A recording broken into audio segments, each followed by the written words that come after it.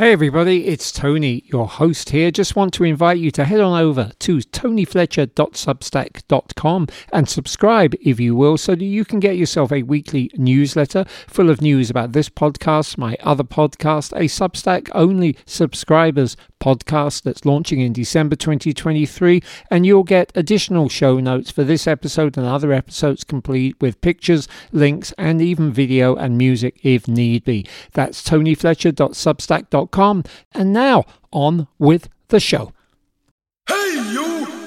Welcome to episode 12 of One Step Beyond, the show that encourages you to take a step outside your comfort zone and enrich your life.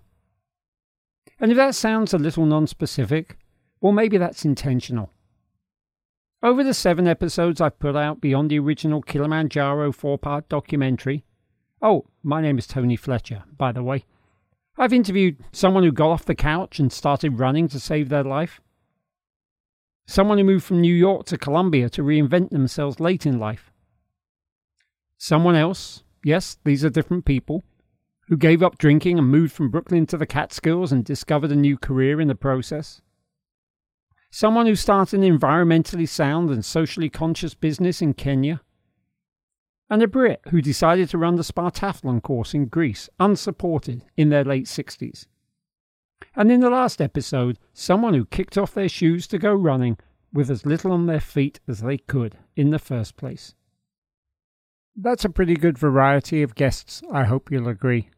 But you may have noticed along the way that there's a little bit of a focus on running, that being my own personal hobby and this being my own personal podcast. And I'm fortunate right now to be among the 50 people who made it via lottery into this year's Cat's Tail Trail Marathon in the Catskills, the only one of the 3 trail races to survive the pandemic restrictions. The race takes place on Saturday, October 2nd, so as you can imagine, I've been busy getting the training in. This has allowed me to enjoy, even more than usual, both the glory and the brutality of the Catskill Mountains. And on a 16-mile loop up and over Slide, Cornell and Wittenberg last week, I listened to about 5 hours of podcasts on a wide variety of topics. And if there's one consistent takeaway from this smorgasbord of oral education and entertainment, it's that personalities count. I feel like I know some of these hosts, even though we've never met, and in most cases, never even waved hello across the cyber universe. One exception is Travels Beyond the Brochure by the Barefoot Backpacker, an asexual Brit who I exchange emails with, largely to tell him how much I enjoy his occasional forays into the podcast world, even if his podcasts on protests have very little to do with travel per se. Maybe I don't need to hear all about his computer woes at the front of an episode entitled Beer Around the World, but I come away knowing him better for it. And once he did get onto the subject at hand, I found myself in full-throated agreement with all the assessments on which I could offer an opinion. Yes, for some reason, Americans do consider 5% alcohol to qualify as a session beer. I've also found myself digging Big and White, 2 expat Americans currently trapped in Nepal, a country that's had no international flights for 6 months now, and recently imposed a second full lockdown. And yet somehow Big and White, that's their names I guess, are making the most of it. Their newest show, How COVID Life is Like Culture Shock, was full of laughter despite the weighty subject matter, and I have to hand it to them for the spoof sponsorship ad for Flat Hard Bed at the end. If you've ever tried sleeping in Thailand, you'll know of what they jest. And though I wasn't listening to this next show on my most recent long pod feast out on the mountains, another shout out to Shit Abroad, hosted by 2 Canadian expats, one currently trapped in Australia, the other in the UK, who similarly fill their episodes with laughter. It struck me that there is no show I can think of hosted by a pair of males that's anywhere near as funny, and that includes the Traveller's Blueprint episode on animals using drugs, which was hilarious by nature, if you know what I mean, especially given that I was on top of the mountains while listening to it, but not laughter-inducing. One thing that just about all my fave shows have in common is a Patreon page, where you can donate to finance the upkeep of the show, and get bonus content in the process. I'm not there yet with One Step Beyond. It's quite enough just putting this out every 2 weeks and hustling social media to attract new listeners. But what I will do right now is what it seems every other show does, and shamelessly so. To say that if you have enjoyed what you've heard over the course of these dozen episodes, please pause what you're doing right now, look at your app, unless you're driving or cycling, of course, in which case please pull over first, and see if it allows you to leave a rating or a review. And then, to please spread the love if it does. It feels a bit tawdry making this request, but if the biggest shows on NPR can do it, well, who am I not to follow suit? And in case you don't want to miss a moment of this particular One Step Beyond, and you're busy promising yourself you'll get to the rating and review later, here's some music to keep you company while you take care of it right this minute.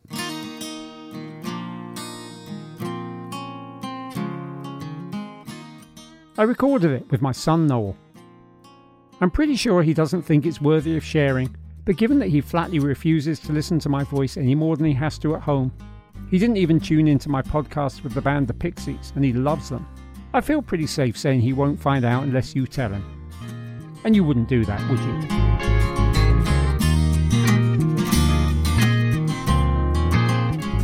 What else can we talk about before we get stuck into this episode's featured interview? Well, it turns out that the area I have called home for the last 15 years, around Woodstock and Phoenicia, and more recently in the Catskills gateway city of Kingston, is currently the hottest real estate market in the country.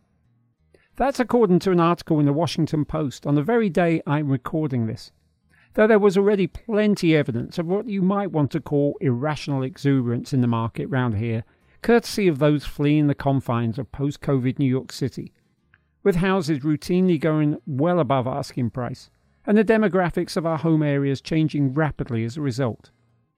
The article in the Post did not make me regret selling our house last year in the Catskills and taking a bath on the price in the process.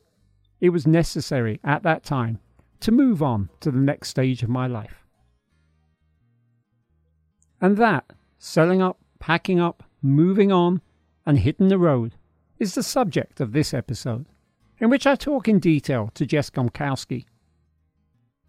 I first came across Jess on episode 11 of a lovely little podcast called Going Vegan. Now, being vegan is actually really, really important to me, and at some point I'd like to make it the focus of an entire episode. But not yet. I found that a lot of people are very defensive about their eating habits, and I'm not looking to turn away listeners until I find a way to tackle this subject with the same kind of grace, humour, and lack of judgment that Jess, to her credit, exhibited on that particular show. Suitably impressed by her positive outlook, I went to search out her own podcast, Yogi Triathlete, which gives you an immediate clue as to two other important aspects of her professional and personal life. But instead, I found myself pointed to another interview with her, in which she explained how, in 2016, she and her husband, who goes by the initials BJ but is known as Beige, sold everything, including their house, and got rid of all their possessions, bar their triathlon gear, a carry-on suitcase each, and their dog. And with that, they set off on the road from the East Coast with no confirmed plan beyond their first stop, which was to set up their tent. Oh yeah, they brought a tent along, in Lake Placid in preparation for the Ironman triathlon there, where they would start realizing their intent of serving people in whichever ways they could on those travels. I found this story all the more intriguing because it was in 2016 that I set off on a similar journey. Mine was around the world, backpacking through a dozen countries with my then wife and our then 11-year-old younger son. In fact, if you listen to episode 9 of my interview with Manu Preshta, you'll know that we ended up in Kathmandu, Nepal, visiting House with Heart, a home for abandoned children where Manu was raised. The Manu who is now studying nursing in the USA helps confirm something that Jess imparts in this show, which is that we're all capable of fulfilling greatness in our lives, whatever that greatness may be, and despite the very real obstacles that society can and does put in our way. When I set out to interview Jess, I was planning to go over the nuts and bolts, the whys and wherefores of this kind of incredible life upheaval, because I want to talk more in future episodes about hitting the road, either for a finite or infinite amount of time. And I already have a couple of further interviews lined up on this very, very subject. But our conversation took a couple of important tangents into Jess's experiences leading to and her work as a mindset coach. I've also interjected here and there some of my own travel stories. And as ever, the interview has been edited. Jess and I talked for an hour and a half, and don't worry, I know you have other things to do in your life besides listening to us. And so, without further ado, I'd like to invite you to step back or step out, discard any distractions, and get ready to go. One step beyond.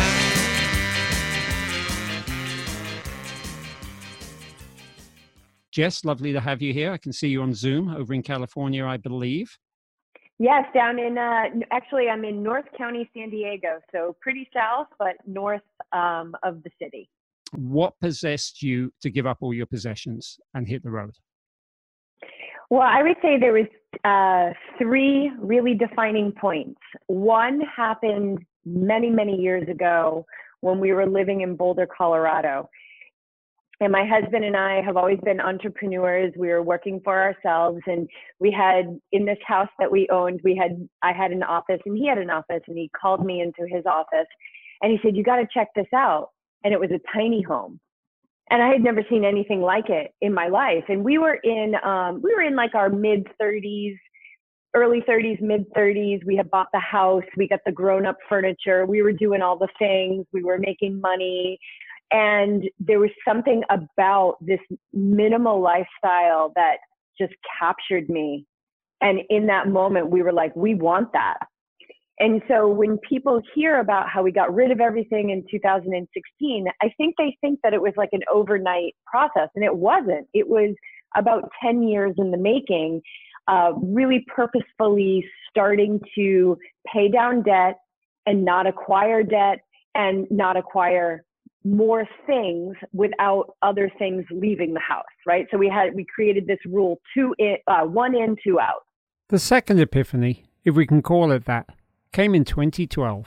At this point, we were living in Newport, Rhode Island. I was living in my dream home. We were back close to family. Both my husband and I are from New England. And we had minimized significantly moving from Colorado back to Rhode Island. So we got rid of the TV. We had only had one car pretty much the entire time, but everything started to get even more minimal, meaning if I had a candle, it was burning. We had 4 plates, we had 4 napkins, so we could have a cup, we could have people over for dinner, but there was no drawer that was stuffed full of extra things. And I was walking through the dining room one day, and I just was stopped in my tracks. And I looked around, and it was the life that I had always wanted. It was minimal by American standards. It was beautiful. We had beautiful furniture, beautiful artwork. Everything was paid for. And in that moment, I couldn't breathe because I remembered that moment of wanting that tiny living and seeing, even though we were living simply, that we still had so far to go. The third and final factor came into play in December 2015. My husband and I had just finished racing Ironman Cozumel. We had just said goodbye to our eldest dog, and I just felt really lost. I felt like I was hitting a ceiling every day, and I just sat in meditation, and I've been meditating for quite some time now. And I was sitting in meditation in the quiet, and I just saw, it sounds so cheesy, and I could recreate the font, but it was white, and it just said California. And I came out of that meditation, and I texted my husband at work. He was working a job that he didn't love, was not filling up his heart. And I said, we're out of here. I've got a plan. And I really had no plan other than in that moment of meditation, I knew we were leaving. Fortunately for Jess, Beej was immediately all in. The plan morphed into a complete reinvention of their lives. And over the course of that week came in what became known as the Ride the High Vibe Tour, where we basically moved into our car, got rid of pretty much everything we owned. We had agreed on what we were going to take as far as we had a carry-on suitcase each. That was it. Our whole life was going in there. We had our race bikes, a backpack for our wetsuits and things like that. And then, of course, a backpack for our dog. And over the course of 6 months, we started getting rid of everything. And then in June of 2016, we literally moved into our Honda Fit, which is a tiny little car. And we pulled out of our driveway with no itinerary, no budget, and no idea where we were going to live. Although we had in our hearts that we were really crossing our fingers it was going to be Southern California. In my own family's case, we did not set off forever. We didn't sell the house, at least not then. But it was a massive uprooting all the same that meant being willing to live out of a backpack each for a year. And considering that our kid carried his guitar on his back, we're talking about travelling with almost nothing.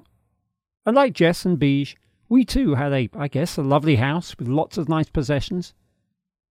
And yet, I can vouch with absolute certainty that the entire time we were on that trip, and for all the frequent discomforts, I did not miss any of those home comforts.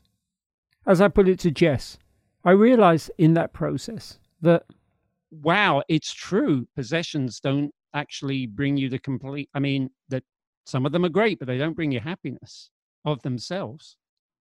No, they're inanimate objects. How can they bring us happiness? And this brings up a huge area where I think that we can all adopt, if we don't already have this mindset, adopt this new mindset, or maybe even just be willing to entertain it. That when I look at like the beautiful drapes that I have in my house, and I feel that beauty and that joy because they're colorful and they're vibrant, I don't think that those drapes are bringing me joy and vibrancy. I'm bringing the joy and the vibrancy to the drapes. So the sunset doesn't make me feel peaceful. The sunset shows me that of the peace that's already inside of me. We are the most powerful beings on this earth. There is nothing outside of us that can make us happy or angry. The only thing that the things outside of us can do is show us what's already within us.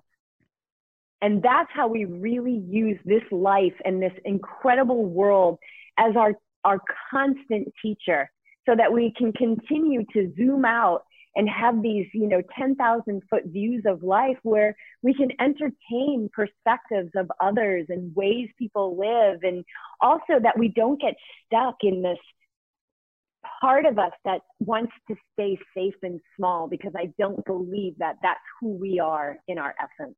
Because I believe that what's on our heart and what we love is why we came here and what we need to express. I really believe it's our duty, whatever that is. Maybe what's on your heart is you love being the custodian of a school. Wonderful. There's no mission that sits on the heart of a being that's less than another. So is that what sits on our heart is what we are here to do. And that's how we believe that we'll create a better world, is by people living more of who they are. Because Tony, nobody can play your role like you, and nobody can play just like me. And so it's so important for us to really find our most authentic version of ourselves so that we can be fully expressed here in this life. All of that may sound, and indeed does sound, extremely positive. But one thing I know about Jess, from listening to the other interviews with her, is that in the earlier version of her life, she found herself in enormous credit card debt, with a sense that many of us may have experienced if we too have found ourselves in that position, which is the fear that we may never get ahead of it. And with that comes the realization that if we have any hope of getting ahead, we need to understand and address what allowed us to get into credit card debt to begin with. I was really in this belief that if I bought this beautiful piece of furniture that I was aching over in the Pottery Barn catalog, that I would have the best house and I would have the best. I mean, this is kind of really ego stuff, but I've got to be fully transparent. I wasn't born as empathetic as I am now. But I was very much like, I'm an athlete, so I was very competitive, and I wanted to have the best house, and I wanted to have the best furniture, and I wanted to have the best and best and best and best. And so that's very much like living through this narrow viewfinder of the ego, looking outside of myself for happiness. And so we did incur some credit card debt back in the day. And when we were living in Boulder, Colorado, around the same time that I'm introduced to this tiny living concept, I remember opening up a credit card bill one day and it said, you know, if you pay this amount of money for the next 15 years, like you'll have it paid off. And I'm thinking, I'm paying double that every month. Like I'm never like, it's going to take so long to get out of debt. And I realized that was when we were like, we have to stop incurring debt. And then there's another piece of that, a mindset piece, a belief that we can actually be debt free. And of course, there was another belief that was tied to that, that if we're debt free, then we're going to be happy. But again, I realized that that means nothing if you're not tending to, you know, what needs to be cleaned up in your heart and in your truth of why you're here and what you're here to do on this earth. In the realization of their own life potential, Jess and Beej were able to sell their house, as we've gathered. They sold their possessions. They got debt-free. In fact, they hit the road with their Ride the High Vibe tour with money in their pockets. And they worked hard to build their Yogi Triathlete business along the way. But when we landed in California, you know, we went 100% in with Yogi Triathlete, and we said, okay, there's no plan B. Like we're gonna do this. And here we are as athletes teaching how meditation and mindfulness, how doing nothing can enhance your performance. And nobody wanted to hear about that. I mean, nobody even wanted to do yoga, let alone sit and close their eyes and shut their mouth and not move.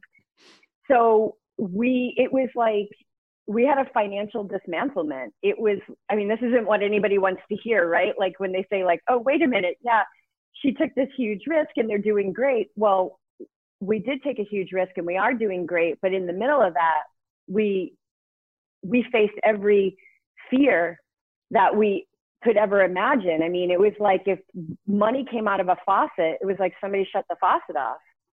Right. And so it was a really beautiful time for us to realize that we've been debt-free. Being debt-free did not bring us any kind of freedom.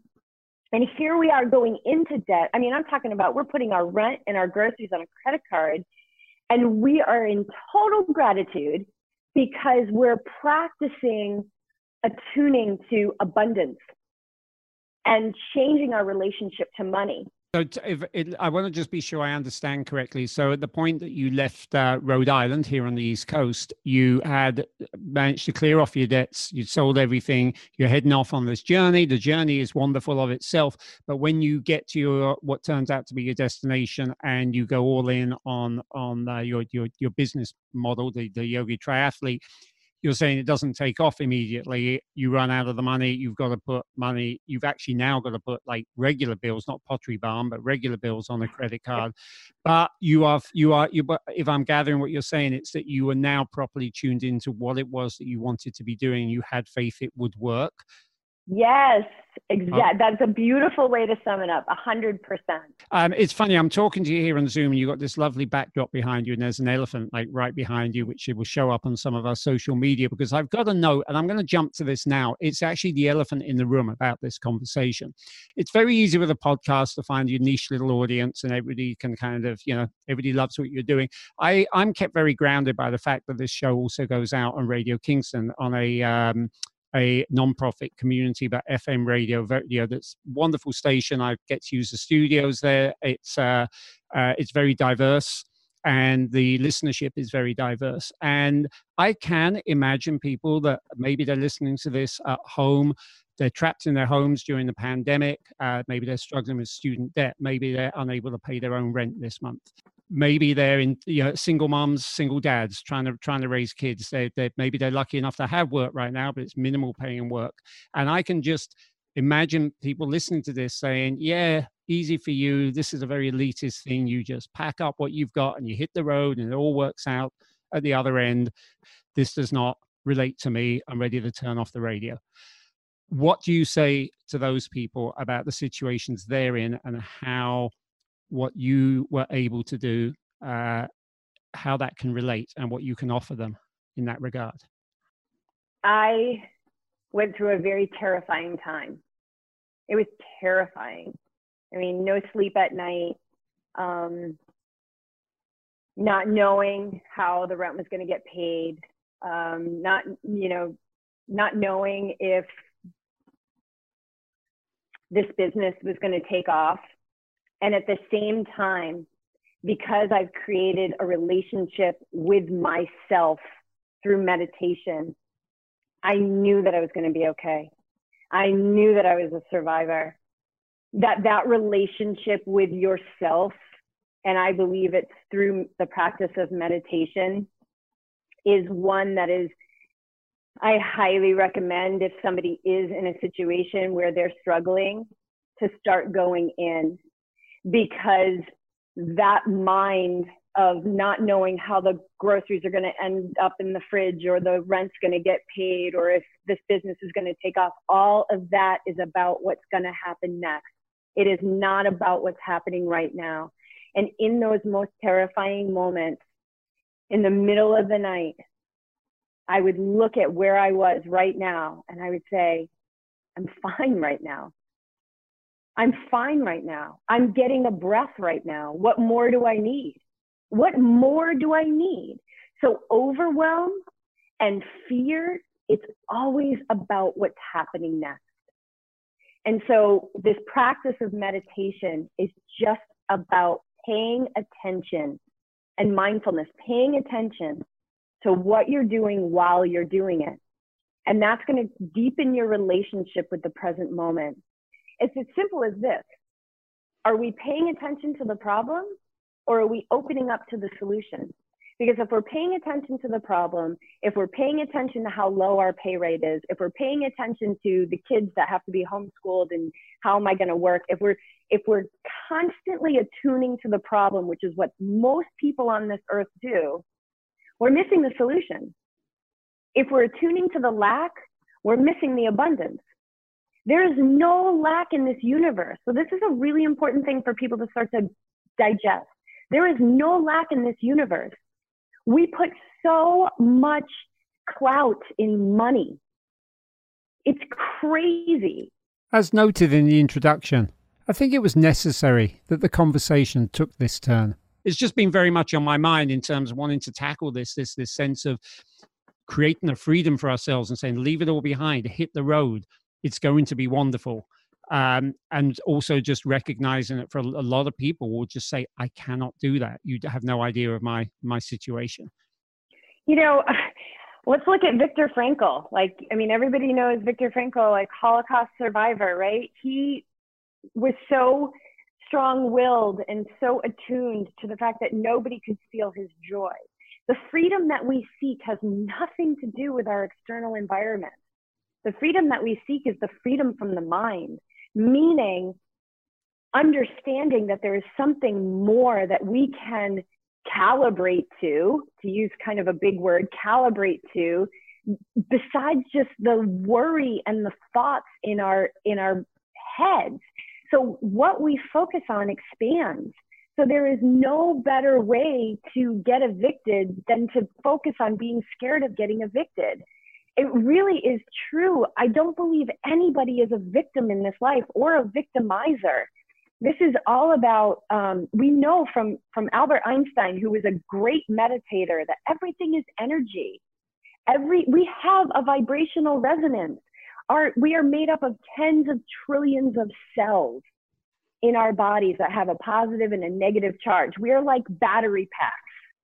Okay, I have attuned to so much self-suffering, so much darkness, so much overwhelm, so much fear that I got to a point in my life, I said, there's got to be another way, or I don't want to be here anymore.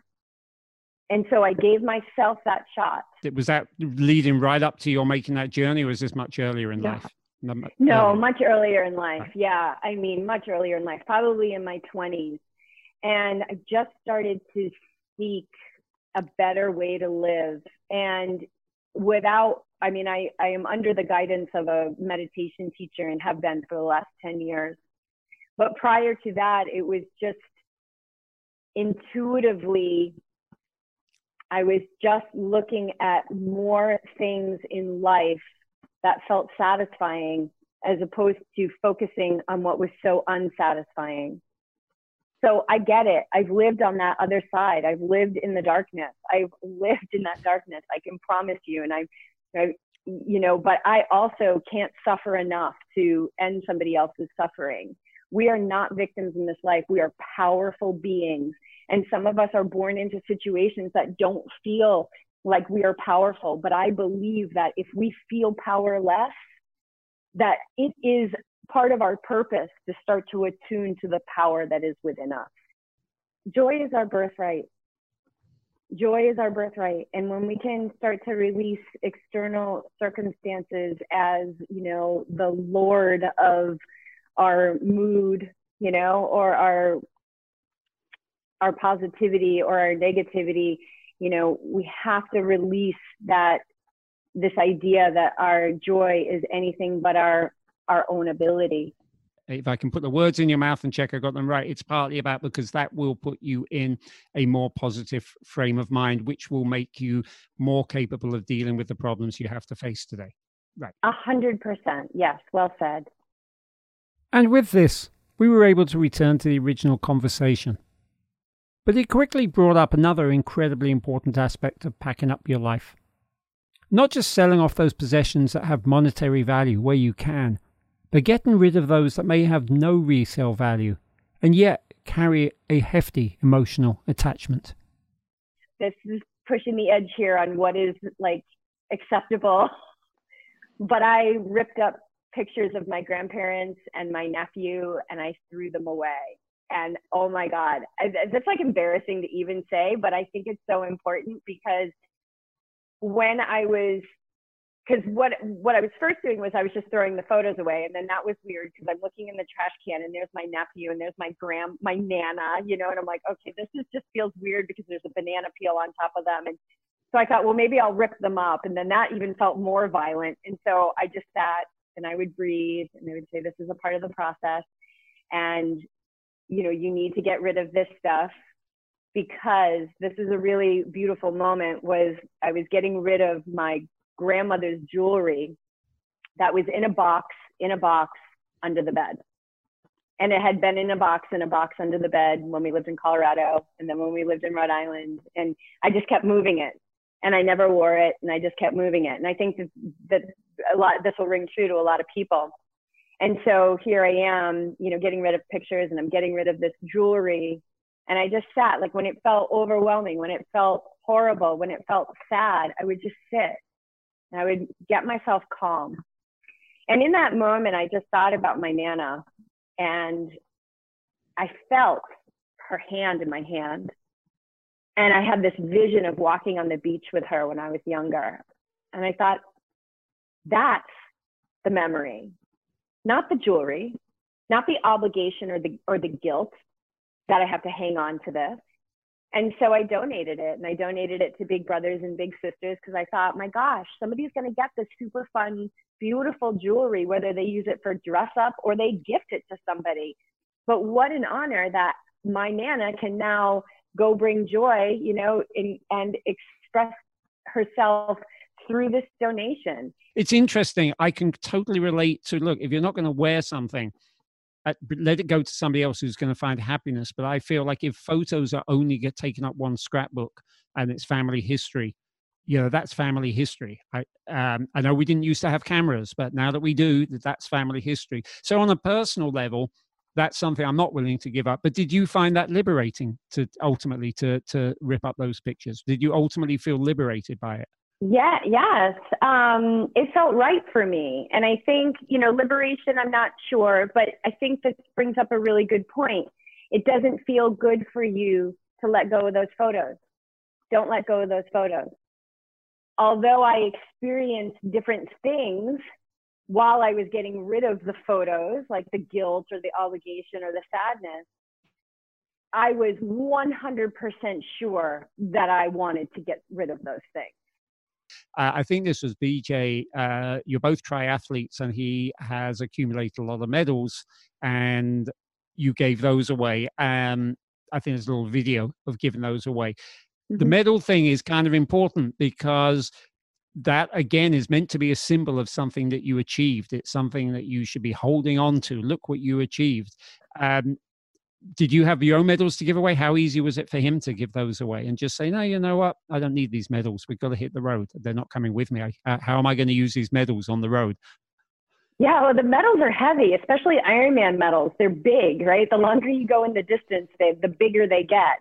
And God, we had so many medals. And if you watched that video, you saw I had them all on the kitchen table. There were so many medals. And in that video, I haven't watched that video in so long, but in that video, I believe at the end, I start to get choked up because I'm looking at the medals and I'm saying, oh, here's the first Ironman that BJ and I did together. And here's the half marathon that I ran with a broken foot. And, you know, this was my first, and feeling all of that. And then sitting with this idea that if I don't have the medals, did it ever happen? Here's the irony, though, Jess, is that the races I'm most proud of doing are races where you don't even get a T-shirt, let alone a medal. So I've done some, you know, these ultras, the ones that like the things that mattered. I'm lucky if I've got a photograph. For me, these medals are the equivalent of Jess's Nana's jewelry. They follow me around in a shoebox. I was going to get rid of them last year upon moving, but when I discussed it on my running group's Facebook page, I was talked out of it. You earned them, people said. You should feel proud of them. And I guess I do. But fact is, I don't even bother to display them. And after this show broadcasts, I'm going to photograph them each, one by one, tell a little story about them, and follow Jess and Bija's example. What we did is we donated them to an organization called Medals for Medals. And this is a great organization which they use these medals in hospitals. And they give them to patients who are really overcoming, illness and adversity and impossibility and experiencing miracles. And they're gifting these medals. And so when I had emailed them, they couldn't believe we were sending them Ironman medals. Like, are you sure? And I was like, oh yeah, you can have all of them. And since moving to California, we make a practice. You know, when you finish a race, a long race, sometimes you're a little out of it. So sometimes I just grab the medal because I can't even speak. But a lot of times we just refuse the medal. We just say, oh, no, thank you, which is weird because they're like, what? But we did accumulate maybe about 10 medals or so over the last couple of years. And we actually just shipped those out as well. So when you were able to set off on your journey, it's a carry-on suitcase, it's your backpack of triathlon gear. Presumably, I think you mentioned therefore you need bikes. So you would have had your bikes, but they're all fitting into one car. When you waved goodbye, I guess you weren't even waving goodbye to a house because you'd sold it. I'm going to use this word again because if you've got a better one, please offer it. Was that a liberating moment, or indeed was it terrifying to set off and just go goodbye Newport, Rhode Island? I love that you asked that question because two things that day when we pulled out of the driveway. I remember pulling out of the driveway and I was in the passenger seat and I looked back on the curb of all just like the lingering trash and the things that hadn't sold or we hadn't given away. And I remember feeling sick and thinking, I never want to leave a pile of trash like that ever again. That is disgusting. That made me sick. And I've never forgotten that vision. And I hope that I'm really consciously living my life so I never see that vision again as far as what I leave in my path. And then the second thing was we drove out of the driveway and we were like, well, let's grab a coffee for the road. Like, it's still life, you know? And we realized really quick, like maybe 15 minutes into the trip, that you can get rid of everything you own, but you can't get rid of yourself. Absolutely. So all the baggage that you're carrying, that gets a microscope on it. That gets a bright light shined on it. So we got cued in really quick that this road trip was going to be about deep self inner work, discovery, and curiosity. And it was. Yeah, absolutely. You could see me smile there because that is so true. Yeah, it's you can keep trying to change your situation, but if there's a change you're looking for, the change is actually going to come from inside you. The everything else is just you in a different situation, whether it's in your so-called dream house or living out of a car and hitting the road. How were you able to well, did you work as you traveled? Did you feel it necessary to work? Was it particular to the roles that you have? If you did take on work? So this whole tour was about spreading the message of Yogi Triathlete. And if there was a tagline for, or a purpose for the tour, it was to raise awareness that living a more vibrant life is within reach for everyone right now. So for some people that meant their first green smoothie. For some people, it meant cleaning out their linen closet. For some people, it meant having that conversation that they had been avoiding for so long. For some people, it meant leaving a marriage. For some people, it meant starting to listen to our podcast. So we just wanted to let everybody know or spread this message that living a more vibrant life is yours right now. And so we were 100% into Yogi Triathlete at that point. We had a handful of athletes. So I think maybe we were making $400 a month leading into this, like for a couple years leading into this. My husband and I would ask all the time, just kind of ask up into the air, how can we serve? How can we serve? How can we serve? How can we, use what we have learned over the years, what we have practiced in our life? How can we serve the greater good? That desire to serve turned out to include, among other things, yoga classes taught by Jess, some triathlon coaching by Bij, and also volunteering at the Farm Animal Sanctuary. The way they chose to use their time on their journey may not be applicable to the way you can use yours on your own trip. I found on our journey, the one place we intended to volunteer did not actually get our applications properly processed. I learned that other volunteer opportunities are largely scams, but also that I needed to take time to experience our journey within the moment. I was already editing a book at various stops on our travels. We were road schooling our kid too, and the thought of starting a podcast, for example, or trying to contribute freelance journalism would have meant yet more time spent on our devices rather than exploring our surroundings. And it's in exploring your surroundings that you get to meet other people. We met a couple in Goa at a breakfast table who almost immediately kind of begged us to come stay with them in Uzbekistan. On a walk back to the station from Calcutta's cricket ground, I talked with somebody who asked me to come stay with him in Kashmir. And in Sri Lanka, out running, I met this guy on a bicycle who stopped and talked with me and really, again, almost begged me to come back with him and have tea with his family. I still regret that I didn't. It was so awesome and just so beautiful to see how generous and loving people are and welcoming. And really, that's like our essence, I think, is we're caring and we're here to care for each other. And so we saw a lot of that. We did some camping. We did some hotels where I was like tucking my pants into my socks and like being like, oh my God, I don't think I want to pull these sheets up. And then some really luxurious places that we stayed. I mean, we stayed everywhere from a tent to a 12,000 square foot house. Right. It was just so cool. It was everything. It was the contrast of life. It was the abundance of having money. It was the fear of spending it. It was the 12,000 square foot house that people welcomed us in. It was the tent and the rainstorm that we got caught in. Like, it was just the contrast of life that makes everything so rich and so adventurous. Again, that experience was very similar to our own. And in telling it, I have to acknowledge the very thing I put to Jess earlier on in this conversation, that there are many people listening who may not be able to see a world in which they can travel it. I do get that.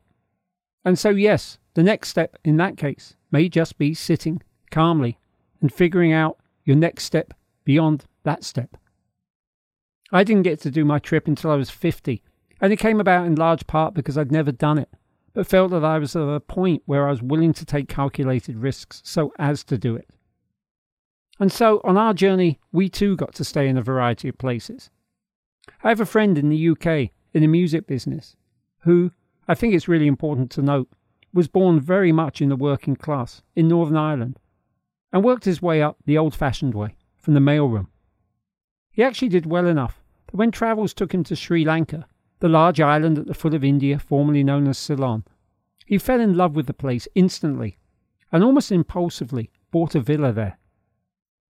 He keeps it staffed, visits it when he can, rents it out selectively, and makes a point not only of supporting a number of local charities, but of donating the villa to close friends when possible. For years he had said to me, "If you ever find yourself in Sri Lanka, it's yours for 2 weeks." And for years I thought, yeah, right, like I'll ever find myself in Sri Lanka. But when it came time to planning our trip, our year away, he was good for his word, and we made that villa our halfway restorative respite, which after a month backpacking through India, believe me, was much needed. And yet, for all of that, some of the happiest moments I had truly involved the greatest simplicities. Sleeping in a tent in the Great Rift Valley of Tanzania, sleeping on the floor of a homestay in the north of Borneo, sleeping in a tea hut under a mountain of blankets in the Nepali Himalaya, trying to sleep amidst the smell of oil on a moored cargo boat in the Sundarbans of India's West Bengal, also trying to sleep on an overnight train from Calcutta north towards Kalimpong. The worst it might have got was when we took a trek into the Himalaya of Sikkim in northern India, and I got a bout of possibly altitude-induced indigestion that caused hourly runs to the bathroom that coincided with us sleeping under canvas during a premature monsoon downpour. I didn't get much, if any, sleep that night, though I did get very, very wet. But when I look back on it, what's not to love? We'd reached the end of the road in India and then gone further into the mountains. It was dirt cheap, by the way. And we were literally on the other side of the world, so close to Tibet that we could almost see it. In that moment, that precise breathing moment, even under canvas, even when it was raining heavily and I knew I had to run to the bathroom again, there was nowhere else I would rather have been, and everything with my world was exactly as it was meant to be. But neither our journey, nor that of Jess and Beige in 2016, was destined to go on forever. So you got to California at the end of this. You were doing a cross-country trip, Rhode Island, East Coast to California, West Coast. Was there, again, a fear? Would you admit to having a fear that, oh my gosh, we may get to California and find out it's not where we want to settle? No, that never even occurred. You had mentioned the podcast when we were in Arizona, and I was a bit paralyzed in that experience because we had run out of states, and my thing was like, oh my gosh, like it's going to happen. Like we're going to live in California, and because we knew we weren't going to go back. Every time we stopped along the way, and we added up that we basically stopped and repacked the car 36 times in 6 months. Like we basically moved 36 times. That every time we landed somewhere, we would really feel into it. And we would say, okay, is this where we're supposed to be? And we just kept getting this hit, like we got to keep going west. We got to keep going west. And so I was really excited to end up in California because I thought, oh my gosh, like this is it. Like that hit that I got in that meditation, like it's here and I'm living it. So there was no doubt. So it sounds like you got to San Diego and you'd explored up and down the coast, and where you were like, San Diego's it. This is the place that's been calling us. Yep, it's the place for sure. I mean, I feel like I've lived here my whole life. I feel like I'm home. I'm home. I mean, one thing that living on the road taught me is that home is actually wherever you are, right? Like you are, I am my own home. But as far as feeling an environment that is so perfectly suited for me, it's where I live now. Right. I want to ask you, before just wrapping this up, it's a very important part of it. We're talking about why people might be fearful of taking an adventure like this. Well, if they have a partner, whether they're married or not, they might say, oh my gosh, the thought of it's being 24/7 with this person. You know, I love this person dearly, but I do not want to be with them 24/7. Did you have any hardships in your relationship? Did you have any sort of button of heads where you were just, whoa, this is too intense spending this much time together? Well, my husband and I are really open with our communication, and we both meditate, and we both know beyond doubt that I can't pretend that he can make me feel any way. All he is my constant teacher to show me if I've got frustration inside of me, if I've got judgment inside of me, if I've got love inside of me. So yeah, there was a lot of time together. spend a lot of time together. We've always worked together. We met at work. We've had businesses together. We've been together for over 23 years. We train together. Like, he is my soulmate. I love him as much as I did the first time I saw him and fell in love with him. So, and we don't graze over the fact that we have a very, very strong connection and loving connection. We love each other so much, but we also know that we'd be okay without each other. We're really strong independently and very powerful together. It's a very special relationship, but I will say that when we finally parked the car at our apartment complex and got out of the car for the last time, we fist pumped each other and we said, we are bulletproof. Because there were times where it was very close quarters. And there were times where I said, just drop me off. Just drop me off. I need space. And he would drop me off, in a town. And I would say, I'll text you when I'm ready. And I think the beautiful thing about our relationship is that doesn't warrant a whole conversation. He doesn't make it about him. Oh, what's wrong? Let's talk about it. No, just drop me off. Because he knows that I need something. I got to work something out. I need space. I need alone time.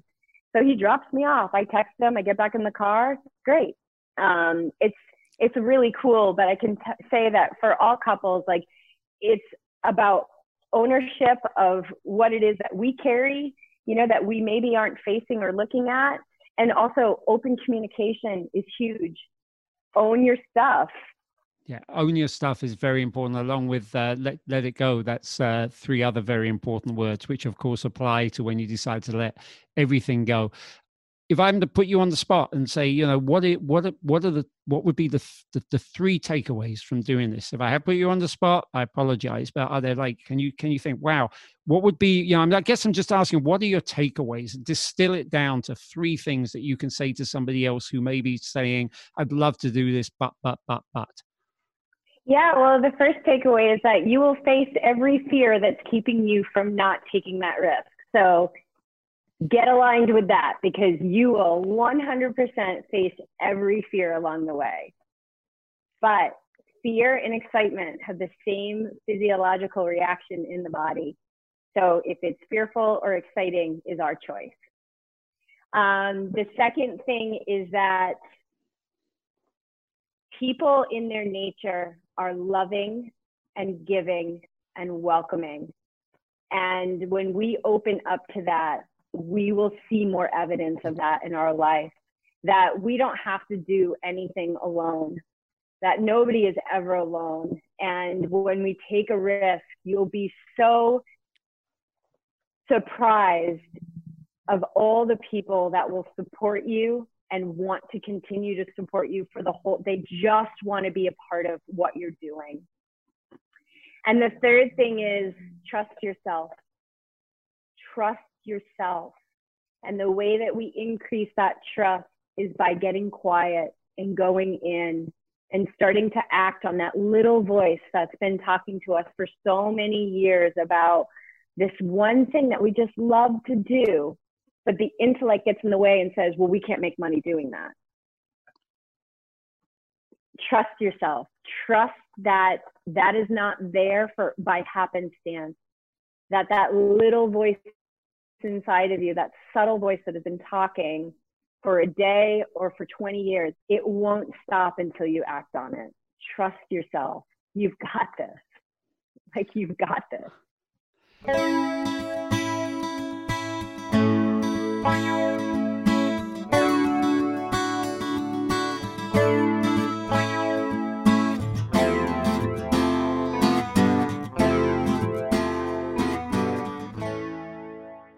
You can find Jess and Bij at yogitriathlete.com.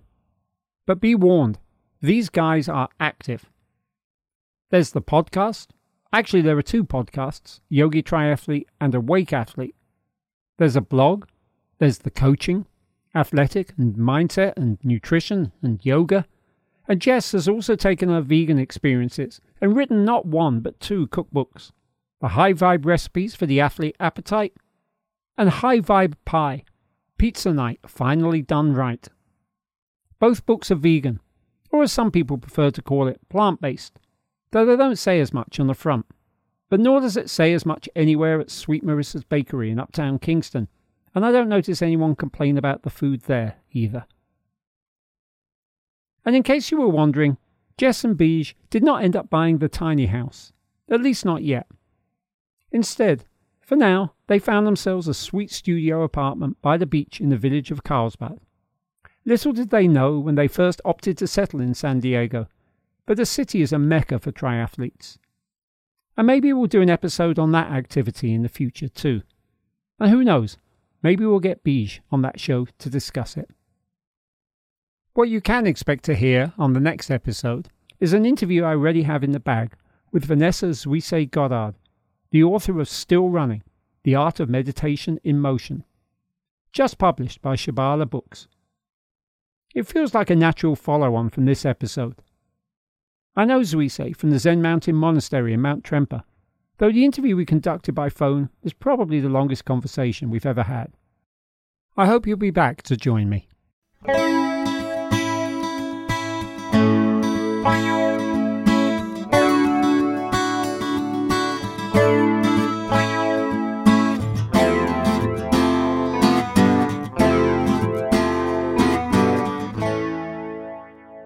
One Step Beyond is written, produced and narrated by Tony Fletcher, partially at the studios of Radio Kingston.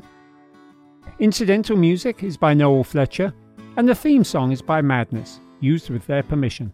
Thanks, chaps! The logo is by Mark Lerner. Thanks, Mark! You can subscribe to an occasional newsletter or just reach out via email. onestepbeyond@ijamming.net. IJAMMING.net. And of course you can find us on social media. Just search One Step Beyond with Tony Fletcher and we should come up on Instagram, Facebook and Twitter. One Step Beyond is available on just about every podcast platform known to man and most likely a few that have yet to be discovered. And it's hosted by Acast. All these links and addresses can be found in the show notes. Hitting the subscribe button and or leaving a positive rating and or review will bring you unicorns full of karmic lollipops through the ether. But if you don't have time to connect, that's understandable. We all know the world is a busy, busy place with far too many distractions. And if you made it this far, the show must be doing something right. So until next time, enjoy your travels, however close to home they may be. Make the most of your endeavours, and I hope they bring you peace and joy.